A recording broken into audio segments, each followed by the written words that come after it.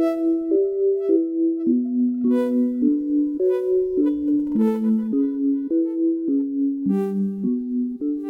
into another episode of the Think Deeper podcast. I'm your co-host Will Harrop, joined by Joe and Jack Wilkie. It's good to have the band back together. Last episode, me and Joe were not available, had various things going on, and Jack recorded a great episode with Carrie Gillis on singleness. If you haven't heard it, I encourage you to go check it out. But it is good to be back. Great to be back. Joe, we mentioned, I think 2 episodes ago, had a big speaking engagement that was coming up in Seattle. Obviously, that is now passed. Joe, how'd that go? Any thoughts on how that went? Went really well. Reception was really good. Everybody was really, really kind. If anybody's in the Northwest, make sure to check out Faith Builders every year, right around July, 1st of July every year. Just a really encouraging time. Great brothers and sisters up there. I think they had over 300. This is the best year they had in a long time.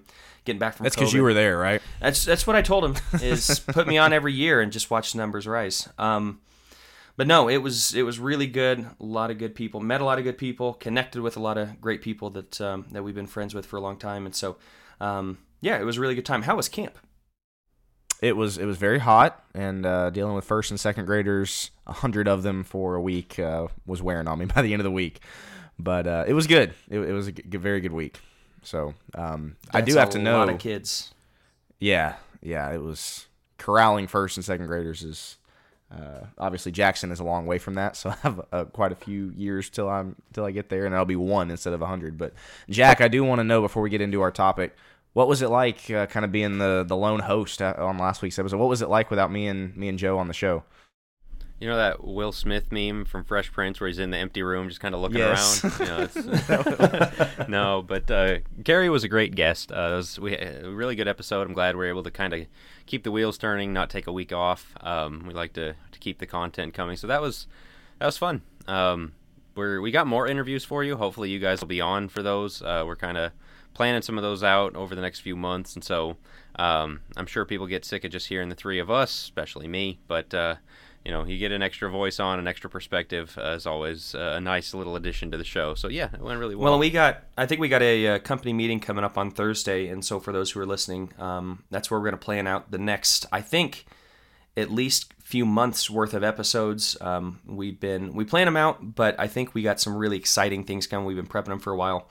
We're talking about them for a while and kind of prepping our listeners that, hey, we got some exciting things. That's where we're going to really dig into it on Thursday. And figure some cool things out. If you have some things that you'd like us to cover, any topics you'd like us to cover, please email us, reach out to us on Facebook, whatever it is. We would love to be able to work that into our schedule coming up.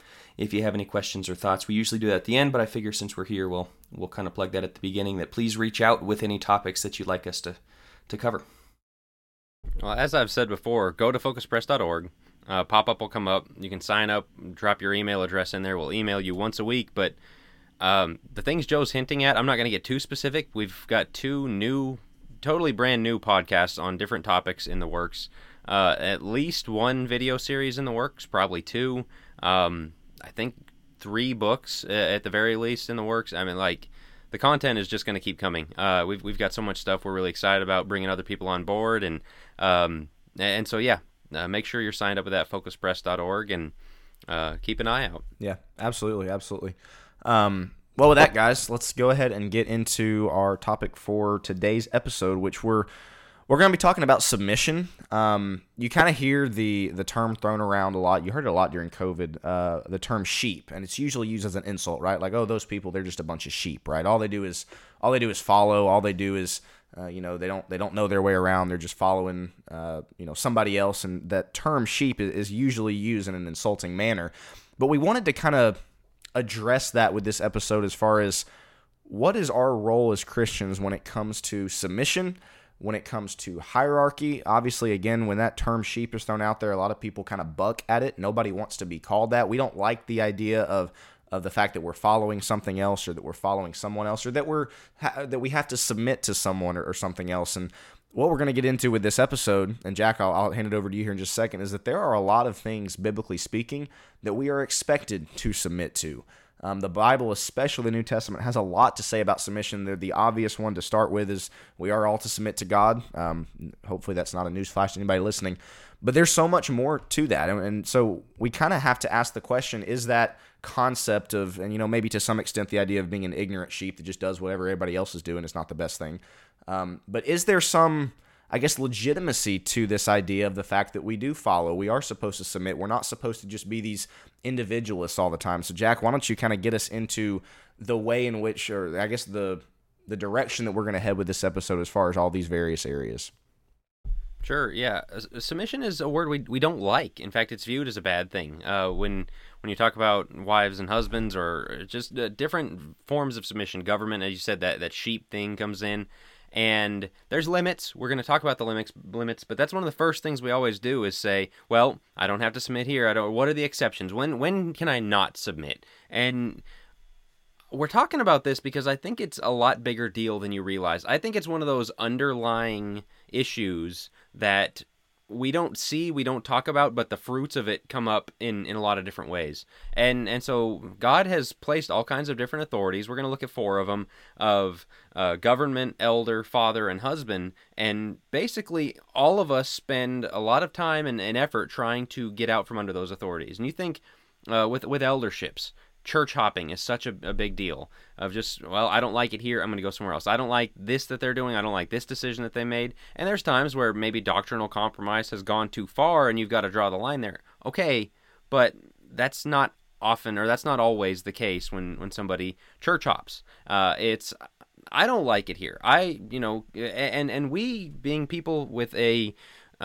history of liberty and democracy, voting, getting to have our say, we like having our say, and if we don't have our say, we take our ball and go home. And so in marriage, when we talk about the word submission, and immediately we just kind of balance out, well, the husband can't do this. And we've talked about that, and when we talked about marriage myths a couple months ago, that's always the first thing we run to is kind of the limits, or we talk big time to the husband about not overusing his authority, and that's important.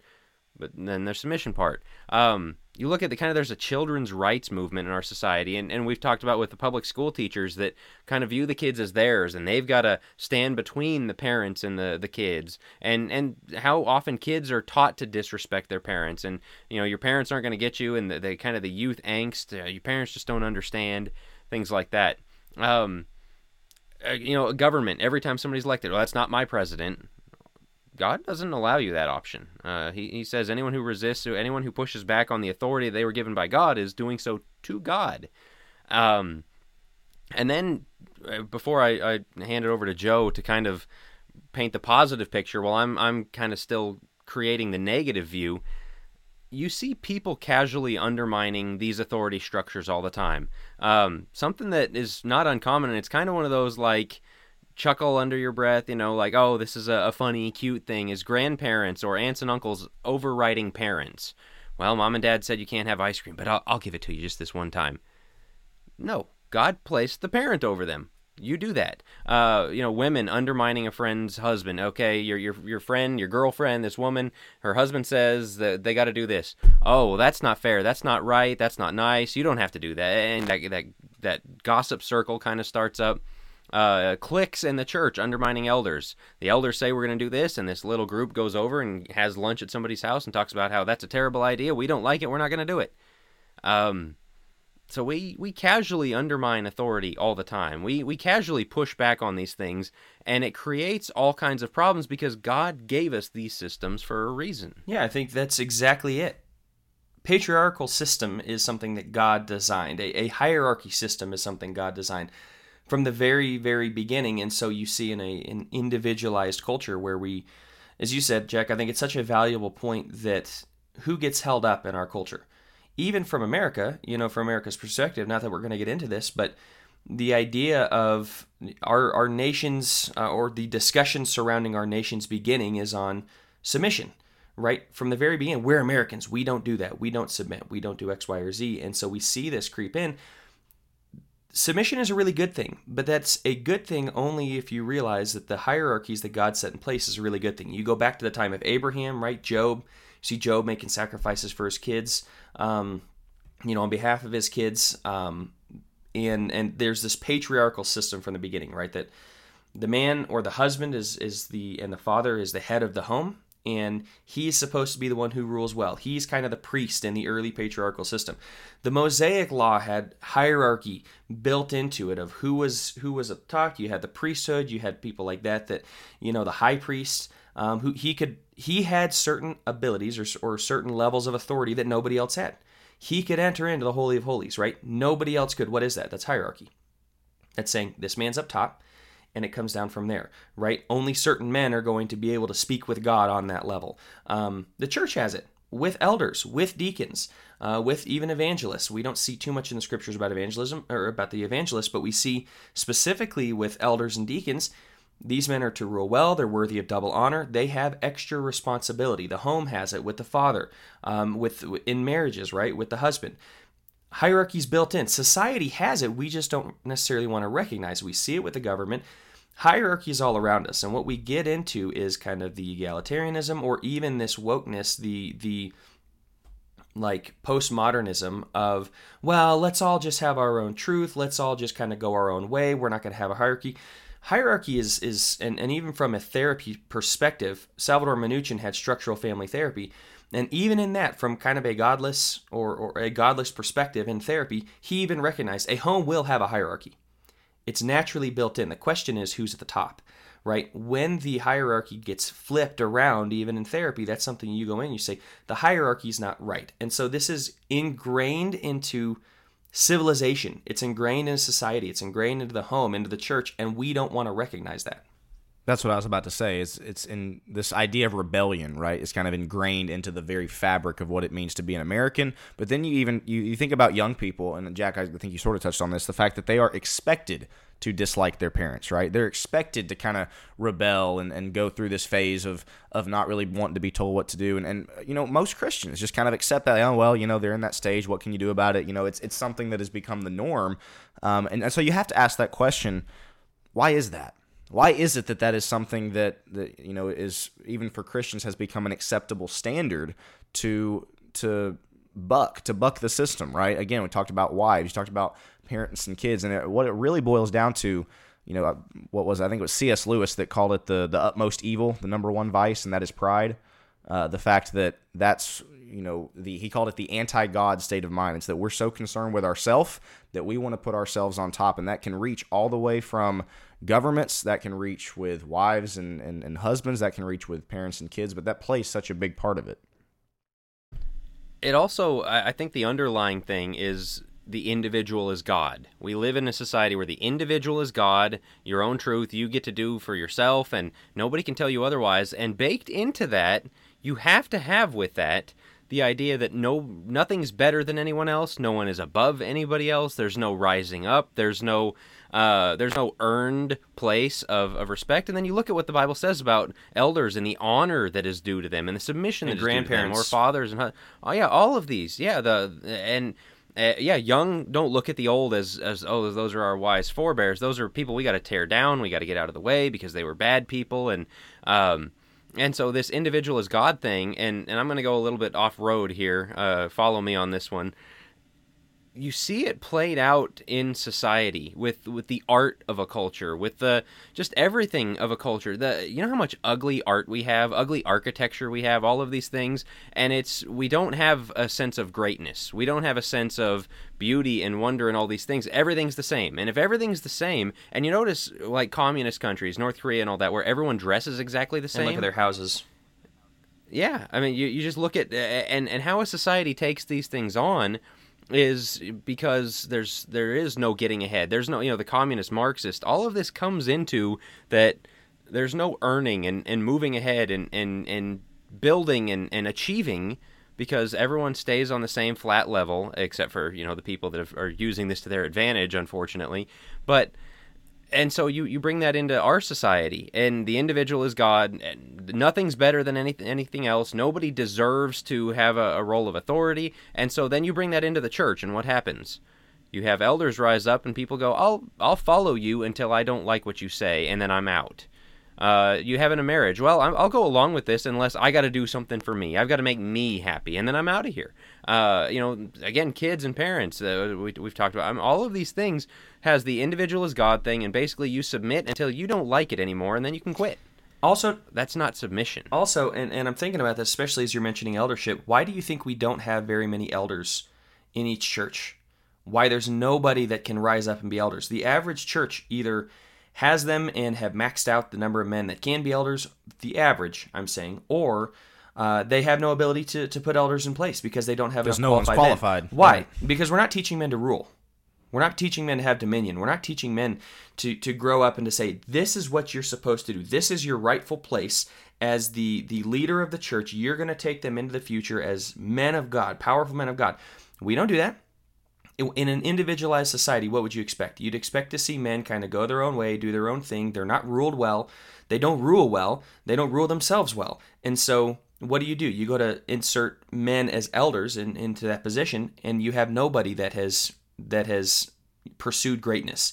You have nobody that even knows how to rule. This is what I'm getting at with the achievement thing is if you can look at somebody, the architecture or the art I'll use again. You can use the Mona Lisa, and then you can look at one of these things that would passes as art now and go, these are the same thing. You can't say that one is better than the other. You can't.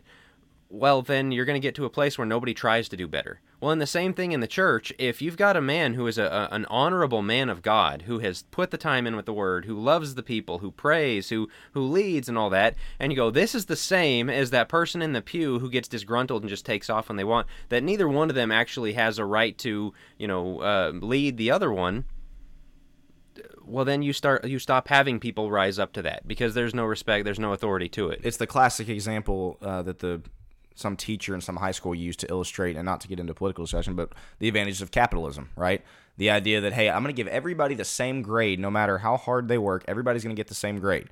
Well, what does that mean? It means the kids that would normally try to work harder are going to now work less hard, and the ones that didn't work really that hard to begin with are going to be even more, or going to work even less hard than that, and so the average overall grade is going to just drastically drop, and I think that's kind of the idea that you're going for there, talking, though, about elders and likewise.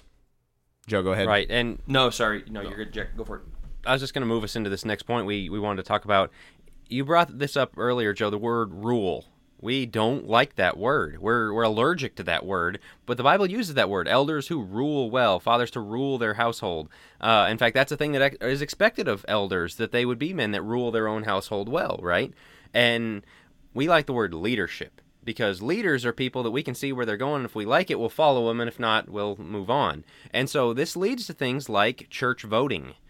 We'll all take a vote on it. No, these guys are in charge. You might have suggestions. You might express your desire for something to the elders. They'll take that into account, and the decision they make sticks. But man, we like voting. We like spreading out the authority. We like all being on the same equal playing field. It damages the church when you do that. In the same way it damages the home. You don't let the kids vote on what's for dinner because God has placed people in authority. Because if my daughter were to vote for what's for dinner every night, we'd be eating a lot of Chick-fil-A. and we'd also be in very poor health. That's why I was placed in the leadership authority and my wife with me as the parent over them to say, we're not having Chick-fil-A every night. It's not up for vote. Eat those green beans. But right? see, on that level, it's really basic. On that level, it's like, we get that. Nobody would ever challenge it. Bring that into the church. Bring that into a marriage, where you say, "This is where we're going." I was speaking again over the weekend, and I got into this a little bit on the class. It was a godly sexuality was the 6-hour kind of discussion, but we got into some things like this and we talked about on the podcast, don't put your, wives, don't put your husband in the doghouse. Husbands, you need to rule well, right? And when I got into this part of it of like the rulership of a husband in a marriage and what that should look like, there's a lot of, amen, oh, you're stepping in it, those type of comments where it's like you could tell people just get really uncomfortable when you bring it into like context where we don't like it as much. So on a level with Gloria, cute little 4-year-old, of course she's going to want it, and everybody's going to go, well, yeah, God put you in authority. It's like, does that also go into marriage? Does that also go into government? Does that also go into the church? Do you bring it in when it's difficult or just when it makes sense?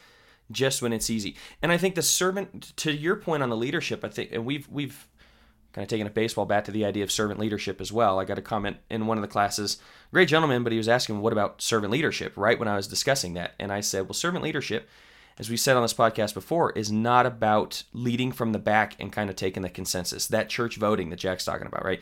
Like, it's not saying, okay, everybody do what you want, and then I'll make sure it happens. Because to kind of transition into the next point, the role in itself, the hierarchical role, comes with special privileges, does it not? And when we have servant leadership, it's like we bear all of the responsibility. The buck stops with us, but we didn't actually make the call. And so everybody made the call. We stayed to the back. And is there a servant leadership done well? Sure. It looks like Christ. Do we do it very well? Well, No. I want to get at that. I want to get at the word servant, because servant means doing hard, uncomfortable things, right? It means, what Christ has required of you. What people mean when they say servant leadership is lay down and let everyone walk Make over you, everyone right? feel It means good, look around, basically. Yeah, look around and say, what do you guys slave want to to do? everyone's And then we'll whims. go there. Yeah, there's no leadership in that. There's no rule to that, as we've used that word. Whereas serving the people, truly serving the people, means telling my 4-year-old no, even if she throws a fit, which thankfully she's good about it, but no, we're not getting Chick-fil-A right now. It means telling your church, we're not doing this, we're not going this direction, we're setting this direction for what we're going to do. It means, governments telling their people certain things. It means husbands telling their wives certain things. Even if they know the wife is going to get mad at them, she might try to put them in the doghouse, she's responsible for her actions, but the servant leadership is saying, I got to do this hard thing, even if you don't like it. This is the right thing to do. That's how I'm serving. Yeah, that's you. right, sir. We turn that totally around. That serving is taking the easy way out by giving people whatever they want. Serving is taking the hard way out by doing what's necessary. And once again, because God created the hierarchy, the buck will stop with you, one way or the other. It will come back to you. When Adam stepped back and allowed Eve to take of the fruit, the buck stopped with him. Adam, what were you doing? Why did you allow your wife to take the fruit, right? Cursed is the ground, and he goes into the curse for Adam. Why? Because Adam stood back and let it happen. I mean, you think about Romans 5 as well. Therefore, through one man. He doesn't say one couple. He doesn't say one man and one woman. He says one man. And that's something that, you look at, and I've often wondered this before. You think there's a reason Satan went after Eve? You think there's a reason that he didn't go after Adam first and try to... No, I mean... Paul tells us. Yes, right. he does. 1 Timothy 2. In fact, More that's why it's easily based deceived. on men leading the church, is because of that. I use this illustration for something similar over the weekend. As we look at it, football fans are going to know what I'm talking about. Being the coach of the Dallas Cowboys is one of the worst jobs in sports, because you're the coach and you've got the job title, but you don't have the authority, because in your earpiece all the time Jerry is the owner, Jones. Jerry Jones. Yep. And so, but the problem is you wear the win-loss record. If the team loses half of its games, it's your fault, even though you're not the one calling the plays. Well, the same thing with leadership. As a husband, as a father, as an elder, as a governing authority, you are going to bear the responsibility. You better make a decision you can live with. You better do the things that you think are right. Don't be, the Dallas Cowboys head coach where you're doing it for somebody else and still getting the results. And so you get, as you're getting at, Joe, here, there's special privileges with these leadership roles, and there's special accountability. What we like to do is keep the accountability on somebody. You're going to bear the win-loss record. You're going to bear the responsibility for your family. You're going to bear the responsibility for your church, for your country. You're going to stand before God and have to give an account for them. That's a terrifying thing. That's a difficult thing. And then we like to say, you've got that, but we're not going to give you any of the privileges of it. Well, I want to talk briefly about why is it, and Joe, you touched on this, about how there's a lot of churches or congregations who they don't have elders because there's either not anybody qualified, or something that I've heard a lot, and this is what I want to ask you guys about. I hear a lot of men that are biblically qualified that say, I don't really want the position, right? They're not yearning for that position of elder. Same thing with marriage, right? We've belabored this point before about how our young people are not really looking at marriage as something to, and we'll focus on the young men here. They're not really wanting to be husbands. In a lot of cases, they're not really wanting to be fathers. Why do you guys think that is? Do you think it has a lot to do with the fact that we have hammered and hammered and hammered the accountability side without hammering the privilege side? The fact that we have got biblically qualified men in congregations that are looking at the role of an elder, something that is, as far as on earth goes, one of the highest positions and one of the highest privileged positions that somebody can have on this earth, and people our men are looking at that and saying, "No, I'm good. No thanks. I'd rather not." That's a problem. I mean, do you think that kind of plays a part into this? The accountability without privileges makes you two things. you're a rubber stamp and that you got to do whatever people tell you, and then you're a scapegoat, that you do what everyone tells you and you bear the responsibility. Right. Who's signing up for that? So, we're coming out of COVID. You got elders, they're having to deal with, hey, do we come back on Sunday nights? And they want to take the consensus for the people and say, well, do we do it? And the people go, man, I've been comfortable. I don't want to do it. So maybe they don't go back on Sunday nights, right? If that ends up hurting people spiritually, when they get to heaven, who do you think answers for that? The elder will answer for it. And he goes, whoa. I asked the people and they didn't. I was a servant leader. Yeah. Yeah, exactly. I was a servant leader. I asked all the people and they said they didn't want to do it. What do you think God's going to do? Oh, well, I guess that makes it okay. In the Old Testament, Moses comes down from the mountain. Aaron, what's going on? Well, the people, they wanted this golden calf, and I just threw the metal in the fire, and here it is. King Samuel coming to Saul. Yeah, I was about to bring that up. Yeah. Hey, why do I hear sheep when you were told to kill everybody? Yeah. Well, you're the king, you're the high priest, you're the person in authority over these people. You are answering. Once again, and so buck to stops your exact with you. point, Joe. Yeah, the buck stops with you. And so those special privileges, you have the accountability, so you should get the special privileges, which is simply this. Whether it's as a governing authority, an elder, a father, or a husband, you get to do things and make decisions that others are not allowed to make. The government, as he says, the government bears a sword for a reason. You and I don't get to go take our revenge. It's not vigilante justice. The government, God gave that privilege to specific people. Elders, the disfellowship, church discipline, that kind of thing, that is left to the elders. Matthew 18 and, 1 Timothy, 2 Timothy, Titus, they've got that job. We don't get to disfellowship people personally. We don't get to practice church discipline on people personally. That's left to elders. Husbands, again, special privilege, because we've talked about the voting thing that we love so much. In a marriage, that doesn't work. It's 1 versus 1. Somebody's getting their way. Yeah. And it's not so much about getting their way. Somebody's making the decision. And that's how God set it up, is when it comes down to it and you both want something different. Now, the husband shouldn't be selfish with that, of course. We understand that. But when somebody's had to decide what is the right thing for our family, he's going to bear the responsibility, so he gets to make the call. Same thing with the father. And so you have those special privileges, and without those, it's not really leadership as God instituted. The other privilege is that you are due honor and recognition. You're due respect.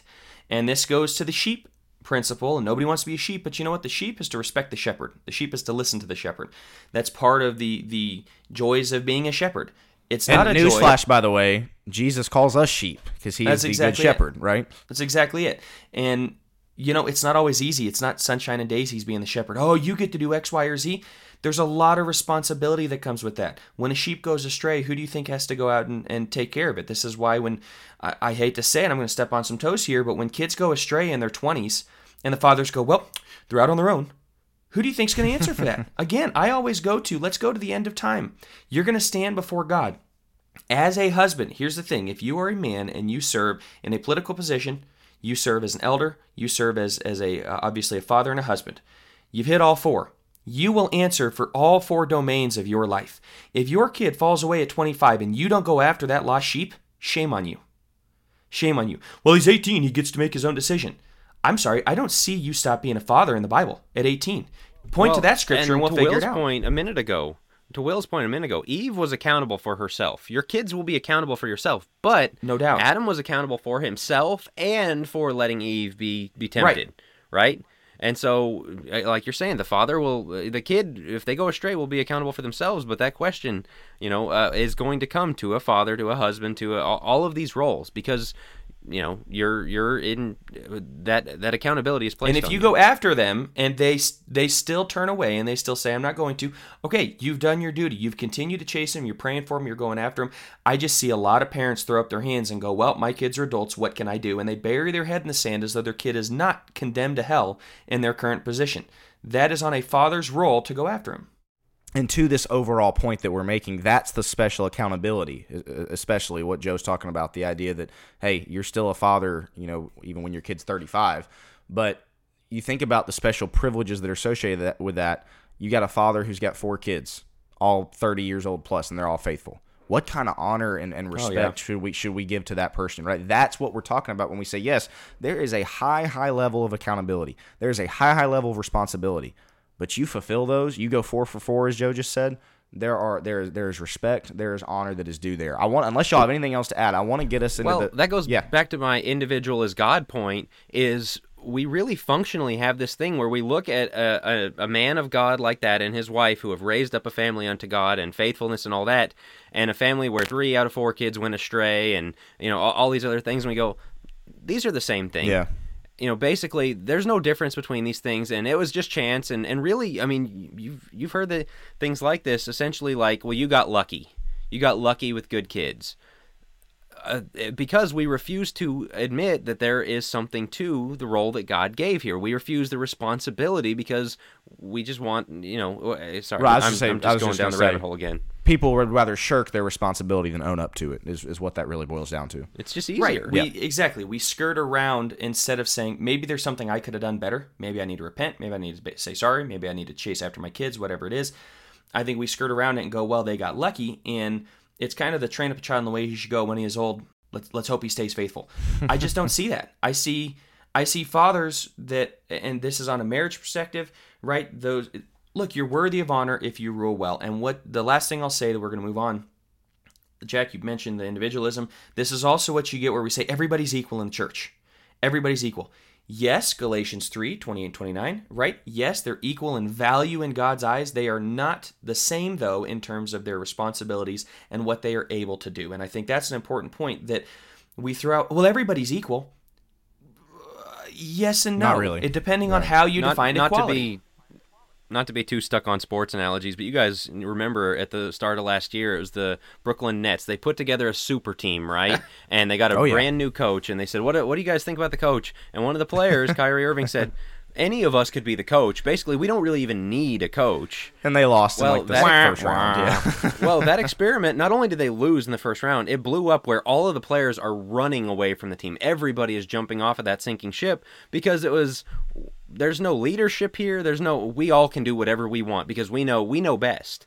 And you see churches do that. I mean, I've been adjacent to a church, not a part of a church, but a church I'm aware of, where that was just kind of the attitude of everybody. And it blew up multiple times in a 5-year span that I was aware of it, of people just running in all different directions because I don't like it here and I'm out. It's horrible. And so you've got to give the accountability and the privileges of leadership. Let's go to the side that everyone likes to talk about. Right, that's what I was going to say. This is the one that people have probably been screaming at their podcast screen so far. When are they going to talk about this? What about abuses of authority, right? What about when, obviously kind of big on everybody's minds right now. What about when a government abuses their authority? What about when an elder, abuses his authority? Maybe it does some things doctrinally that are not correct. What about, obviously, we know there are cases when husbands and fathers do it. So, Joe, I'm going to start with you.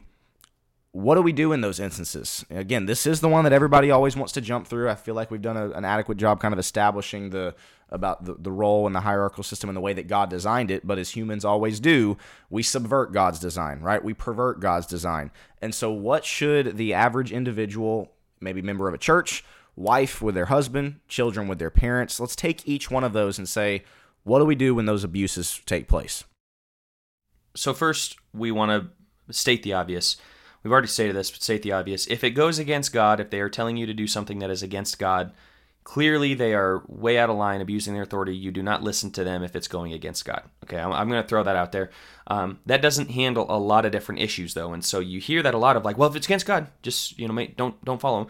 Okay, what about if your husband is emotionally abusive, something like that? I think in these situations, escaping is okay. Escaping a tyrannical government, escaping and separating for a time, separating for your husband. He gets a little bit into this, and Paul does in 1 Corinthians 7. Separating for a time, right, so as to help your husband see the error of his way when there's abuse, when there's things like that. Do I think divorce? I think we avoid things like divorce as much as possible. So I think the first and foremost is escaping is okay. The question is, how far do we escape, specifically in things like, in marriages?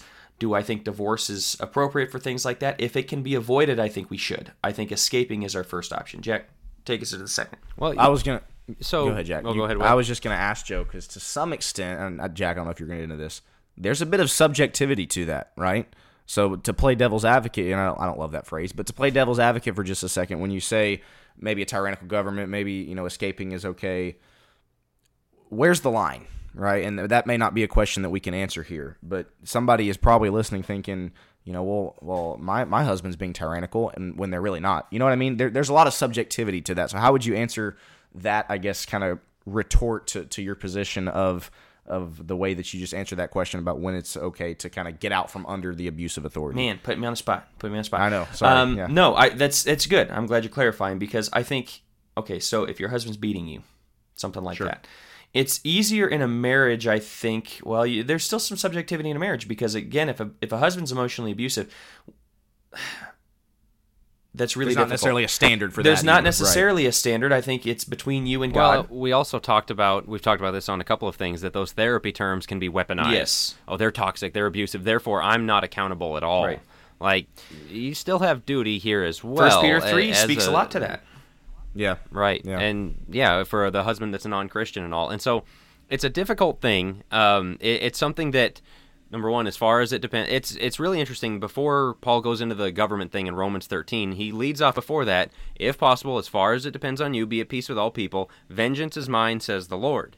And so when a government overdoes, try and keep peace as far as you can and let God get the revenge. Because we talked about that accountability. They're accountable to God for the people under their charge, but they're also accountable. Every authority, husband, father, elder, government, is accountable to God for how they use their authority, right? And so that, if you are a husband or father, an elder, or a ruling official, that should put great fear in you, great reverence, great respect for the role that you have, to realize, I better do this right, because I have to answer to God for how I did it. So don't be that abusive person. Number two, as a person under the charge, you got to submit as far as you can, as much as you can. We're going to get into a minute the exceptions as to when, but you are expected to hold up under a lot. Our first thing is immediately, as we talked about at the start, I don't have to do anything I'm told that I don't want to. Well, we say that, but we still pay our taxes, even though we're overtaxed. We might feel like we say that we still drive the speed limit or wear a seatbelt, or and so bear up under it as much as you can. Escaping, we see Paul running away out of Damascus, right, when they're trying to kill him. Escaping is okay. We see Paul appealing to his citizenship. Using the rights and the outlets that you have is okay. Resistance is okay to a point, and Paul resisting in that sense is okay to a point. In the same sense, with children, wives, church members, or whatever else, and trusting the vengeance to God. And so if it's a situation where you need to escape, especially, hopefully just for a time, okay. But still, in that, the rules still apply to you. Right? You're not free of the rules when you I think have it's to do important that. that if the first thing Will, I'll turn it over a second. Go ahead, If the first thing you run to is escape, resist, the moment things get difficult, it's like, okay, well, it's time to resist type of thing, because they're abusing their authority. I think it shows a heart problem, personally. If you can't bear up underneath some of it and recognize, like, our goal, keep in mind when Paul is writing 1 Timothy 2 and he's writing Romans 13, the governments at the time. 1 Timothy 2, or 1 Timothy's 62, 64, 80, somewhere around there. Nero's burning down Rome in 64 and blaming it on the Christians. Like, he's writing in some pretty rough times where they're burning Christians alive, they're doing all sorts of horrible stuff. And he's saying, hey, pray for them that you may lead a tranquil and quiet life.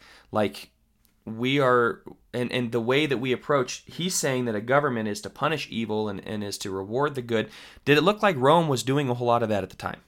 No. So he's writing Romans 13, fully recognizing seemingly they're not doing that. They're not following through on a lot of that stuff. In some ways, yes, they're putting to death the criminals, and in other ways, they're putting to death Christians, really good people who are doing nothing. They're still supposed to honor the government in that position. So if your first answer is, well, I need to run from it, I need to get out from underneath my husband because he's emotionally abusive, bear up under it.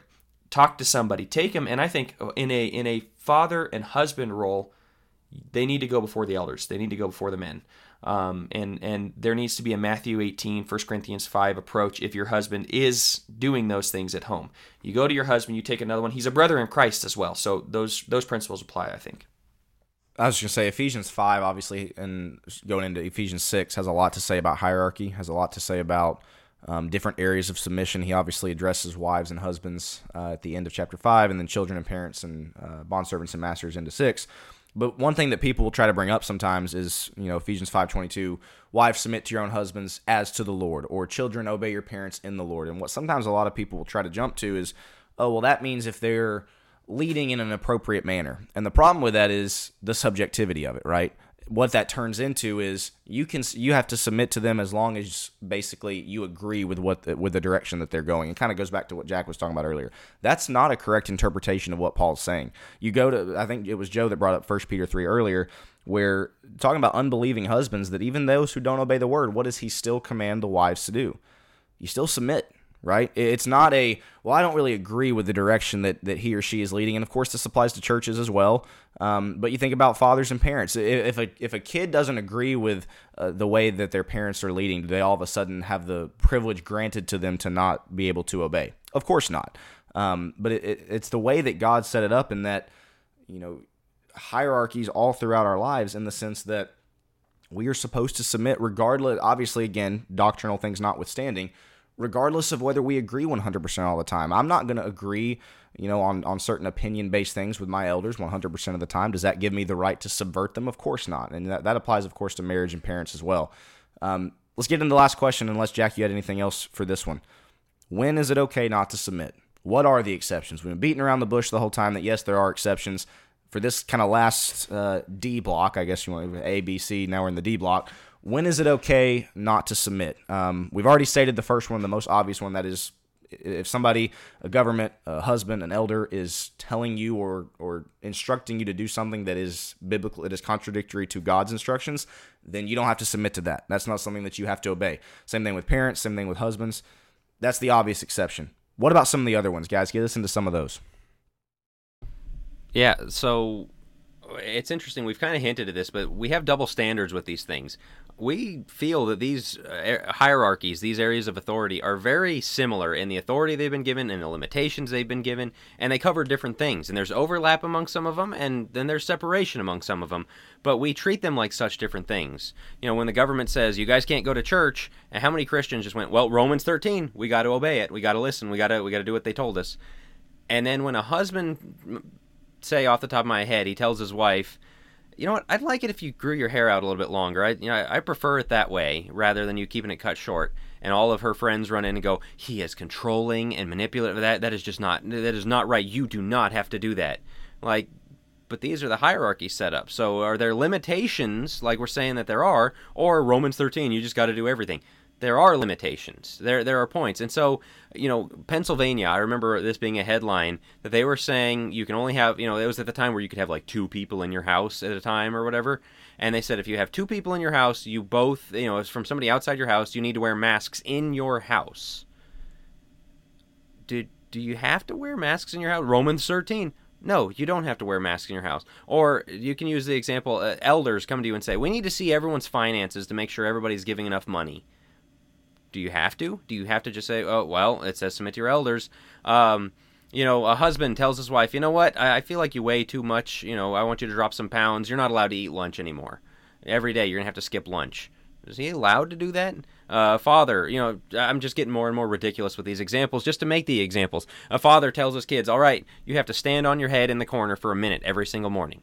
Do the kids have to do that? And intuitively we say no. Of course, you don't have to do that. You don't actually have to wear a mask in your own house. You don't have to turn your finances over to the elders and let them do it. Okay, but why? Why? Where?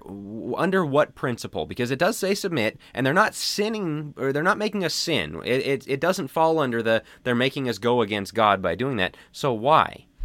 It's the circles of authority. They're overstepping their bounds, right? There are things that are outside the jurisdiction of government. And part of that is, your health decisions for your family and those things like wearing a mask inside your own house. That's just not their call to make. That's not their judgment to make. When they told churches, you have to mask up inside. They're overstepping the church's authority and the father's authority of those health decisions of, things like that. I think California said, don't sing songs in your church. They don't get to say that, okay? And so you've got those limitations on governmental authority. You've got the limitations on elder authority. Elders don't get to see your finances because that's not something that God has put under their authority. A father can't tell his children to stand on their head in the corner because that's not why he has that authority. And so if you understand that there are these 4 different spheres and that they operate in conjunction with each other, but that they all have their limitations, this gets pretty easy. It's really not that hard. And if you want to make it even easier, let's take the government of Pennsylvania. I live in Tennessee. If the government of Pennsylvania said, hey, everybody in Tennessee has to, can't own guns. Everybody in Tennessee has to wear a mask outdoors. Do we do it? Well, no, that's not your jurisdiction. You don't have rule. Well, you're a government. You're governing authority. What about the father who wants to discipline other people's kids? That's not your call. That's not your family. God did not put you over them to do that. You're over your own kids. You get your own house in order, right? So we understand it on that principle, Jack. I think that's a really wise principle of who has authority over what. Now, let me throw this out to you. You step outside your door and the government says you have to wear masks when you go into the supermarket. If you're, let's get specific. If you're riding in your car, you got to wear a mask. Yes or no? I would say no, because it's, and we're past the mask, thank goodness, but let's say we go back into it. You're riding in your car. I'd say no, because that's still part of your space, your jurisdiction of where you're at. Now, if they say, as soon as you step outside your car, you're on public property and you have to wear a mask, do you do it? I would say yes. They have a right over that. That's their, now it doesn't mean that I'm comfortable with it. Doesn't mean that I didn't struggle with that greatly, but what are your thoughts on that? I think you hit it spot on. I mean, we don't like that, right? We bristle at that as somebody, who despise every time I had to put on a mask. That's not something that I enjoy. But you know what? When I rode on Southwest Airlines and they said put your mask on, guess what I did? I put my mask on, right? Because that was something that was their rule. And so you're right in the sense that it's the kind of the circles of jurisdiction, and I think is your phrase, Jack. Just the idea that when bounds are overstepped is when we can safely say that an exception can be made as far as submitting. The problem is in these examples, Joe, that you're bringing up, the subjectivity that is involved. I mean, are we really saying that when you step out into a parking lot that the government then has authority to tell you to put on your mask? I don't know. That one's tough. Jack, do you have anything to add to that? It's a hard one because in the same way your private house is your domain, the business owner, that they're private property and all that, that one gets a lot harder for me. The home is one thing, a business where it is more public, but I don't know. It's very hard to say. I think there's more room for disagreement on that than there are on some of these other things. And so, you just take whose authority is this? Whose call is it to make in each of these situations? And you come up with an answer on those, and then you act in accordance with your answer. And sometimes the answer is this is the government's right. Other times it's not. And when it's not, now again, we go along with things to the point that we can within reason and all that. But there is also a point at which you can say this isn't your jurisdiction, because it's really funny. We get so squirrely about this with government, where we can tell government, that's not your jurisdiction. I'm not going to submit to that. And Christians view that as very anti-Jesus, that's not a Christian thing to do. But if your eldership says, hey, everybody open up your book so we can see if you're giving enough, everybody would say, well, hold on. Don't do it. Nobody should do that because you don't need to submit to that. And they'd be right. But why is it that on one authority you can tell, no, you're not allowed to do that, and another one you can't? Right. What differentiates the two, right? Right. And so, as I said before, we've got a double standard thing. We do the Romans 13 thing to basically say there's never a point at which you can tell government no. It's like, okay, let's change the analogies. Government comes and tells you can't eat lunch. Government comes and tells you have to start every day by standing on your head in the corner for 1 minute, videoing yourself, and then reporting it, uploading it to a database, and making that okay. Can you say no at that point? Is there a point? Yes. And so, but boy, we get really uncomfortable saying these things about government isn't allowed to do these things. This is why I think it is a conscience issue. Once again, I hate to keep going back to this. When you stand in front of God as a citizen, and you answer to how you are a citizen, because your citizenship, belongs to God, like He will, I think He'll ask on. That's something we will give an account for. Are we comfortable with how we were citizens? With how we rule. Now, America, of course, you're going to hear America, the people, is the government, right? For the people, by the people. And so what the people say, well, in reality, that's not as cutesy as that sounds and as good as that sounds, and I believe that for a long time. Look, Romans 13 is pretty clear. God has clearly put Congress as the rulers, even Joe Biden as rulers in authority over us, they are all in subjection to Christ. They will all have to answer for their own issues. We'll have to answer for ours. And so it is a conscience issue. Are you comfortable with how you are being a citizen? Are you trying to buck authority and rule at every single step, or are you trying to do what's right to the best of your ability? If you get it wrong, there's grace for that. If you are always in opposition, and this goes for every level, for a wife that is always in opposition to her husband because her husband's a jerk, I think 1 Peter 3 is written toward Christians, Christian men who are disobeying the word. I think it's not just the non-Christians. I think it's Christian men who are not obeying the word. And in the same way, notice at the beginning of chapter 3, in the same way, you wives, in the same way as what? As Christ, who was reviled and didn't revile in return. As Christ, who suffered but uttered no threats. As Christ, who bore our sins on the cross, right, who died of sin. For you were continually straying like sheep, now you have returned to the shepherd and guardians of the souls. In the same way, you wives, in the same way as what? The same way as Christ, who was reviled and didn't revile, right? Be submissive to your own husband. So, on those levels, I think it is a conscience issue. We're not comfortable with that because we want it black and white. When is it right and when is it wrong? I think let your conscience and let the Holy Spirit work inside of you to decide what is right in your marriage. Your husband who's mean, no, you don't get to leave him because he's mean and told you what to do. If he's beating you, yes, you get to separate and protect yourself because he does not get to physically harm you. That's him abusing his role. That's him abusing his authority. But I think that's separation. I don't think that's divorce. I think that's separation. The hard thing about this, for anybody that's listening, and I guess we're kind of pulling everything together here, about to wrap up. The tough thing about this is how, as it kind of goes back to what we started with, how much culture has infiltrated our minds to where we view submission, we view this hierarchical concept with such negative connotations. Not my president. I don't have to submit. I don't have to respect that particular position. And so it's going to take, if this is something that's not natural to you, because radical feminism has influenced women so much and wives so much, because the media and social media has told kids to hate their parents and to rebel against their parents, because church hopping is so prevalent, and we like to have our say. Because of all these things, we have to be extra diligent to make sure that we turn the tables as far as understanding that our pride, we have to lower it. Why does, in Ephesians chapter 5, when he says be filled with the Spirit, one of those elements of being filled with the Spirit is to what? Submit to one another. Well, why? It's that attitude of lowering ourselves, right? That attitude of removing our pride, that attitude of not wanting to push ourselves to the top and exalt ourselves in every single position that we're in, but understanding submission's a part of life. Right? Lowering ourselves and lowering our pride is part of life. And that's something that, again, if you're listening and you struggle with this, it's going to take time. You're going to have to kind of reshape your mind as far as the way that you think. Again, wives and husbands, parents and kids, all these things, families and governments. But this is why we felt like this episode was so needed and so pertinent, is because of how countercultural this idea of submission truly is. Guys, what else do you have to add before we wrap up? I would just say on that thought of why this matters, you kind of covered all the why this is a problem. It's a matter of faith, and when we do things in faith, we do things God's way, things work out better. But we don't do things God's way, they start working poorly, and then we rearrange things to keep trying to do things our own way, and it ends up as a disaster.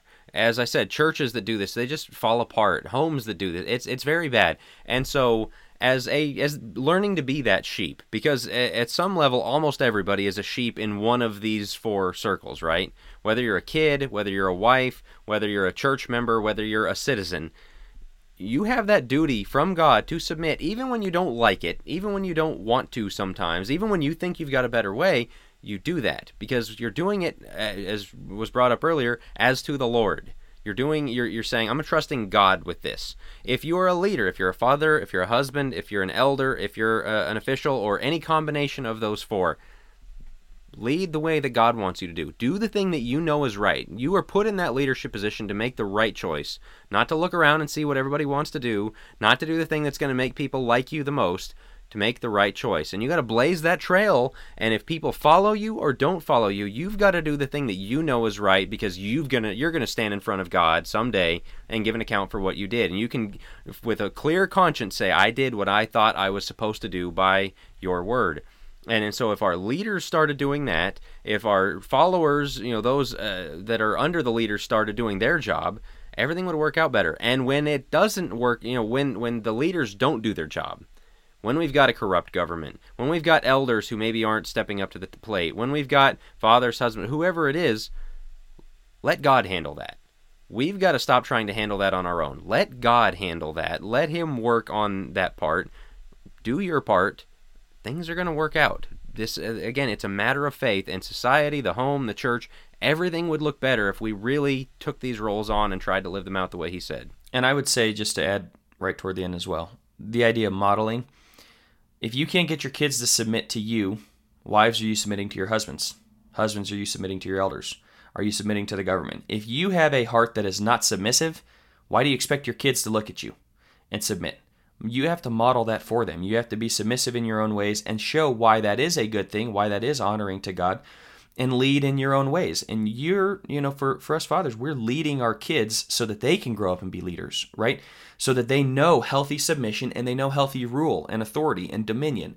And so it's this two-way street, right? But if we are constantly pushing against government, we're constantly pushing against the elders, and then we have our kids aren't submitting to us, look in the mirror. Look in the mirror. Are we submissive people who are just trying to please God and everything? So, and we're seeing divorce rates are crazy high. We're losing so many kids to the world. They're not coming back. Churches are falling apart. They're aimless. They don't know the direction for the future, especially how to navigate these uncertain times. And our government's falling apart. Why is that? Because people don't know how to lead. We don't know how to lead, and we don't know how to submit. And so it's a two-way street.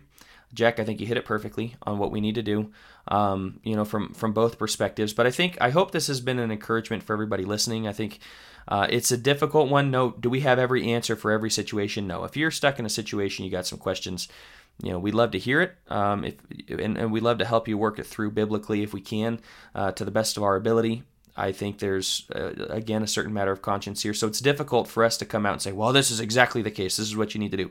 There are cases that are really difficult. We don't always know what to do. We're just trying to please God to the best of our ability. That's what this podcast is about. That's what we're trying to do.